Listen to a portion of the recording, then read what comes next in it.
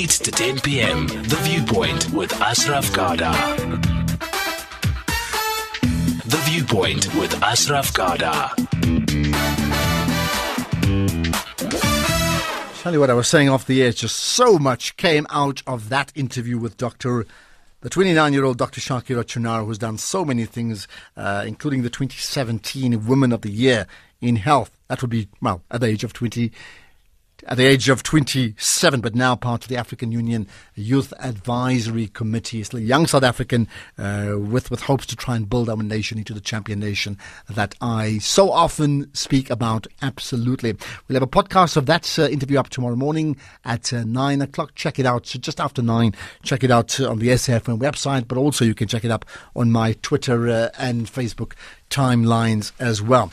Let's get into other issues now.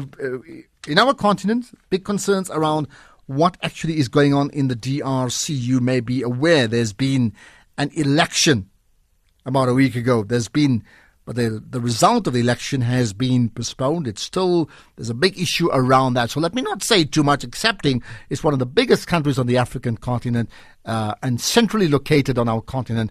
And what goes on there or what doesn't go on there should concern every one of us. So what's the issue really? Dr. Koffi Kouakou is with us, who's an Africa analyst. Koffi, appreciate your time. Hello.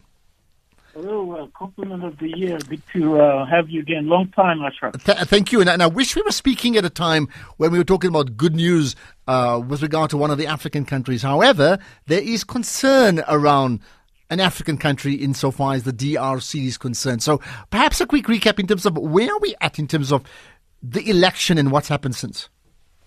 Yeah, I mean, in short, the DRC is if you want, the symptom of a much larger, bigger crisis in the Central Africa region.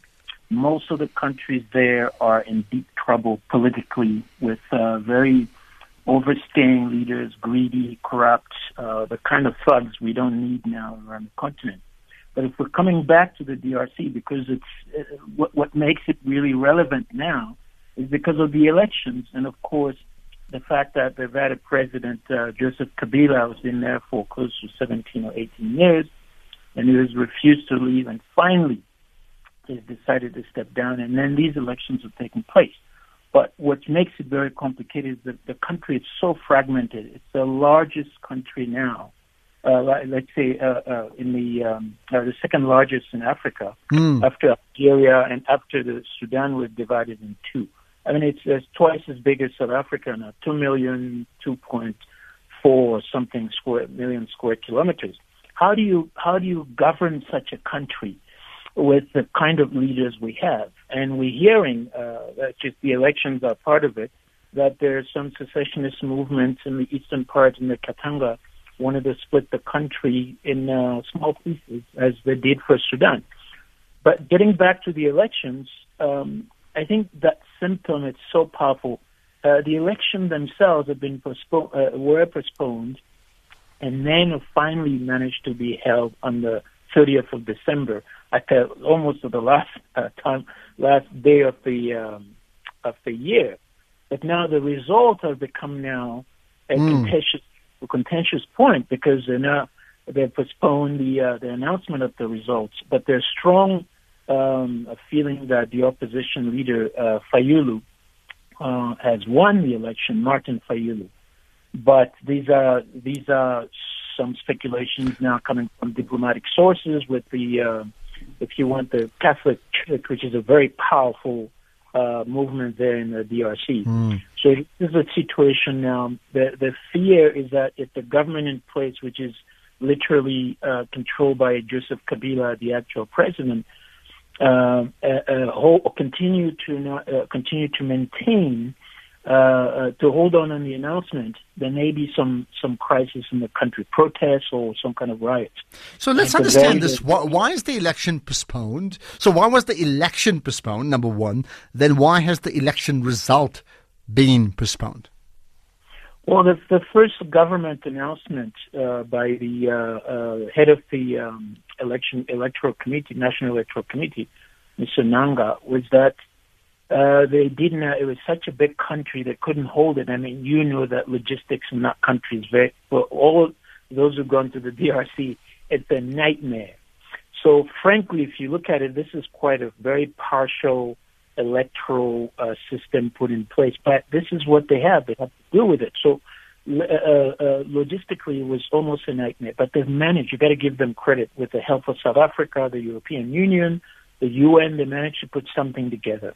And so they were hoping to get some kind of quote-unquote fair way to judge some kind of election. And they couldn't do it because every time you listen to the head of the Electoral Commission, he had to find some kind of reason to push it forward. But he was under pressure from the United States, Western nations, Europeans, and then, of course, the African Union. But also the civil forces now in the DRC have become so powerful, they put an enormous amount of pressure on him to announce those results. But give them credit. It hasn't been easy. So this is one of the few reasons that they postpone it. Now, postpone, again, the announcement of the polls is what's coming out is that there's great concern that from the government that their back candidate by Joseph Kabila, some guy called Emmanuel, he may have lost the elections.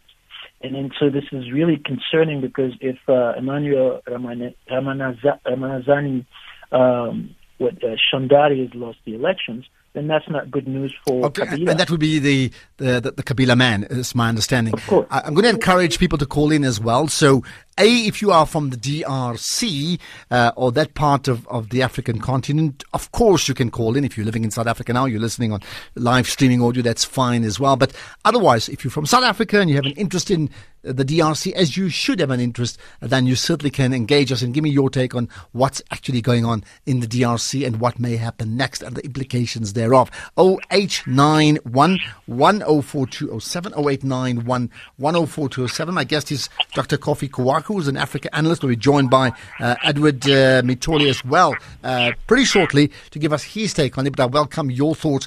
Koffi, let's talk about South Africa.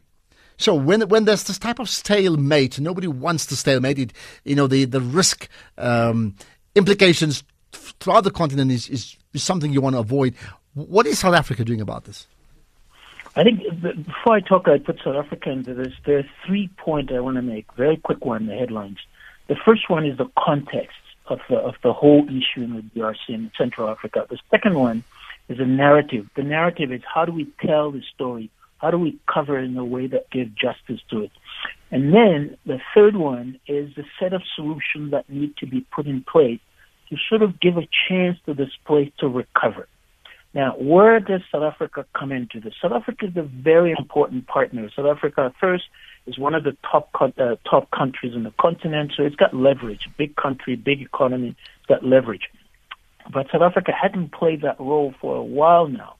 We know, of course, as you probably already know and your listeners know, South Africa is now one of the non-executive members, non-permanent members of the United Nations Security Council. So South Africa's got some leverage. In fact, they've already proven that this past weekend, this past Friday, when they backed by China and Russia to sort of postpone a bit the kind of announcement that UN Security Council was going to put in place. So South Africa plays a role there. That's at the much more global political level. At the regional level, South Africa is a big, important member of the African Union, so South Africa has got some leverage there. But I must say, for the past 10 years, South Africa hasn't had that very strong, if you want, influence in the African Union that was really necessary to really put pressure and get things the way it wants to be. At another sub-regional, which means at the SADC region level, South Africa is very powerful there, but still South Africa hasn't played a great role. We know if you want, the reputation of SADC to solving problems. And you know probably that last week, in fact, the last month on the 26th of December, there was a very important SADC meeting in Brazzaville where South Africa was supposed to attend. And President Cyril Ramaphosa canceled his trip for some reason. We don't know exactly what. But rumors has it that he's one of the strong supporters of Joseph Kabila. And then also the idea that his past business dealings with the DRC may be part of that, but I don't know. But what is important is the role of South Africa has been very quiet, not as efficient as it should be. And hopefully we understand why it is, because South Africa has got its own national and internal problems that are having a huge impediment on its ability to really play the role it should play on the continent. But South Africa will play a great role. I suspect this year South Africa will show up a bit more. Okay, let's get some calls. Serge on the line from Pretoria. Serge, I understand you're from the DRC, right? Yes, hi. Yeah, I'm glad you're calling in. Give me your thoughts, Serge. Ashraf, good evening, and it's good really for South Africans to look in this situation in DRC. We absolutely have to. Very, very important for the continent. And I really appreciate your show. Very good show, Mr. Ashraf. I'm glad, thank you. Go ahead, your thought? According to the election in DRC, I must just first of all to congratulate African Union and the DRC itself for organizing this election by themselves. That's the most important thing that they've done. And I want to say about all Congolese in South Africa who are listening right now, they're putting their whole hope in this election. And then they wanted the change. They're wanting the good life that can happen to all Congolese people living outside, especially as I am. And I would like really to encourage, first of all, South Africa for the input, because it's been so welcome for all Congolese in the country, and they've got 1,000 of them here, and they all hope that they can add in South Africa itself to include in a DRC politics that can help all the Congolese to go back home one day. What's the best thing that can come out of this election, and what's the worst for you, Serge, looking at it from a distance?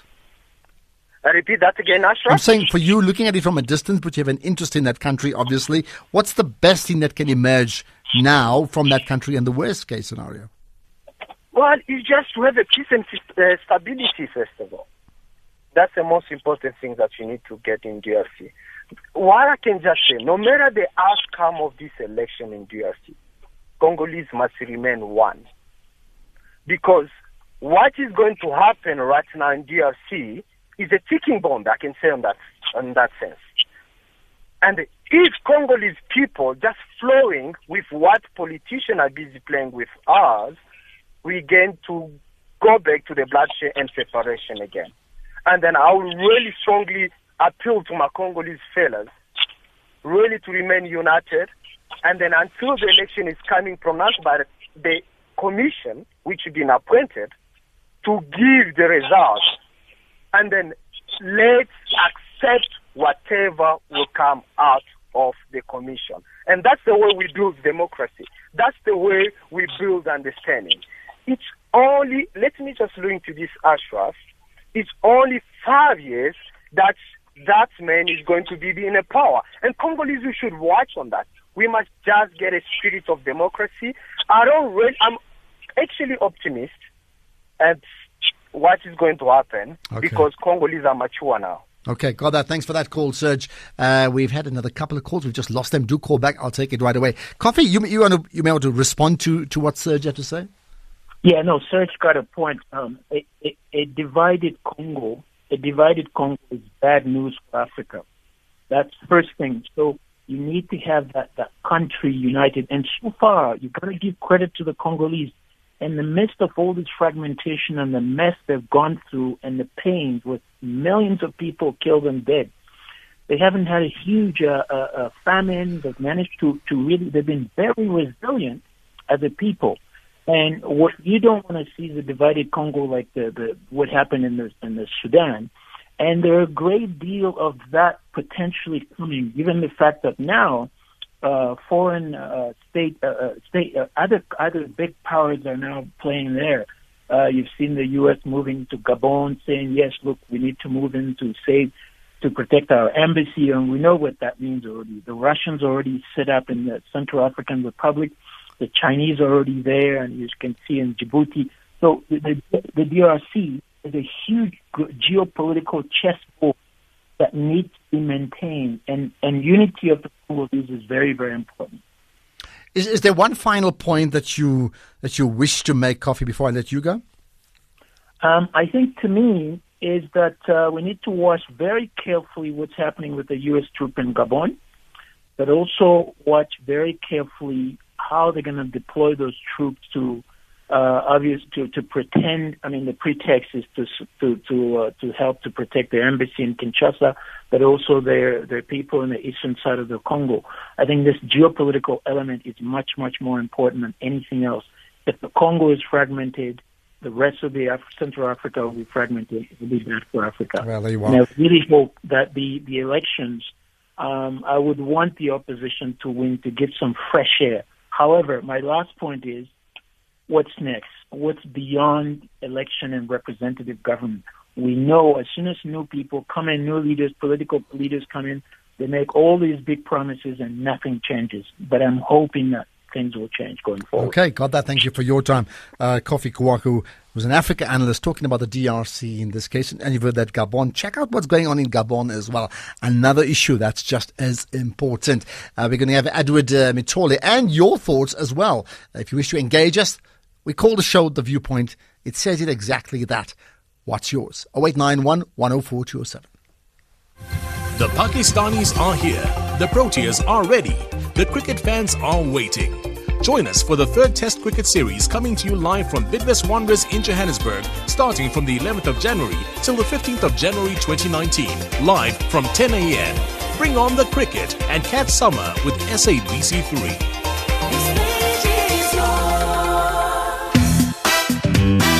8 to 10 p.m. The Viewpoint with Ashraf Garda. So that's one view. Let's get another thought, another view in this case from Edward Mitole, who's an Africa analyst, founder of the African Renaissance Project. Edward, good chatting to you. Hello.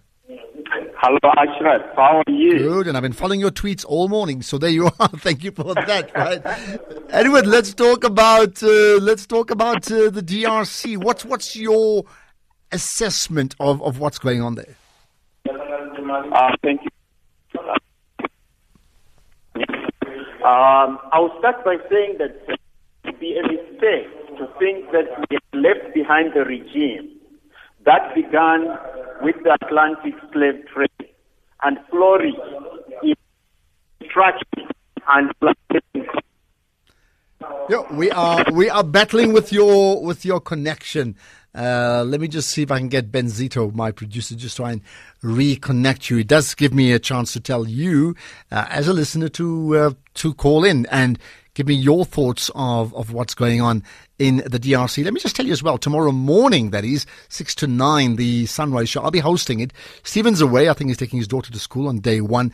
Very importantly, part of the show, two things that we'll talk about. The one part is the issue of education being day one, so that's a very important one, and that is a big theme tomorrow on the show. The other one would be the moderated conversation around Siya Kolise's pronouncements around quotas, a really important issue, quotas transformation. So that comes up from 8:30 to 9 tomorrow, but the actual show starts from 6. Hopefully you're going to catch it and give me your thoughts as well early tomorrow morning. Other than that, your thoughts on everything we do is indeed welcome all the time. You know that. You can tweet us right away. If you're enjoying what we're doing, just a thumbs up is, well, it's really appreciated. Let's put it that way. Just tweet us, tag me, Ashraf Garda, and SFM Radio, hashtag SFM Viewpoint with a thumbs up. But also, if you should drop me an email, ashraf@safm.co.za, and tell me about the things that you really would enjoy listening to on the show, things that we do that you like, and things that we're not doing that you want to hear more of anyway, right? So let's get that. And to Duko from KZN, you're on the line. Hello, welcome to the show. Yeah, how are you? I'm very good indeed. Right, what's your take on the DRC? First of all, I must appreciate the effort that you are doing in updating us. Well, it's a combination. Myself and my producer Ben Benzito, we work together, and that's how it works. But I appreciate your feedback. Thank you. Yeah, but I've spent a month in DRC on the previous elections, not this one, the last one. I was part of the SADC observer mission. Okay, all right. And I had a chance to work on the east side, Bini, Goma, and the Bukavu. Okay. So my interest mainly is to say we have a country that is very rich there in terms of all the minerals that we need as the first in terms of the world economy. We need that country in Africa very stable, And in terms of the wealth which is sitting in that space, the stuff that I saw when I was there, and I do understand the interest of all these foreign countries that you are counting, that they've got their militia armies around, position around their neighbor countries around DRC. I know why they are there, because I've been there. I saw what. So why you say you know why they're there? Why are they there? Mainly is the trafficking of minerals. There is no control. There is this mineral which is called coltan, which is used for communication on cell phone and all these other gadgets. There is no regulations as to how that mineral is mined and processed and exported. And as I was working in those rural areas where people are mining this stuff, you could see the conditions of their life. That really somebody else is making a killing somewhere, not them, in terms of the value of the minerals that they are able to take from the ground. Okay, but I mean, the fact is, even if people are making a killing, they are, and killing is such a bad word to use in the context of what we're talking about. The fact is, are there issues? I mean, there should be good governance. There should be a goodwill of people who want peace and not a country to lose itself, isn't it? The challenge is there. It's not only the governance. Yes, we went there observing elections in terms of and also noticing and how difficult it is to set up the machinery system for running the logistics of elections.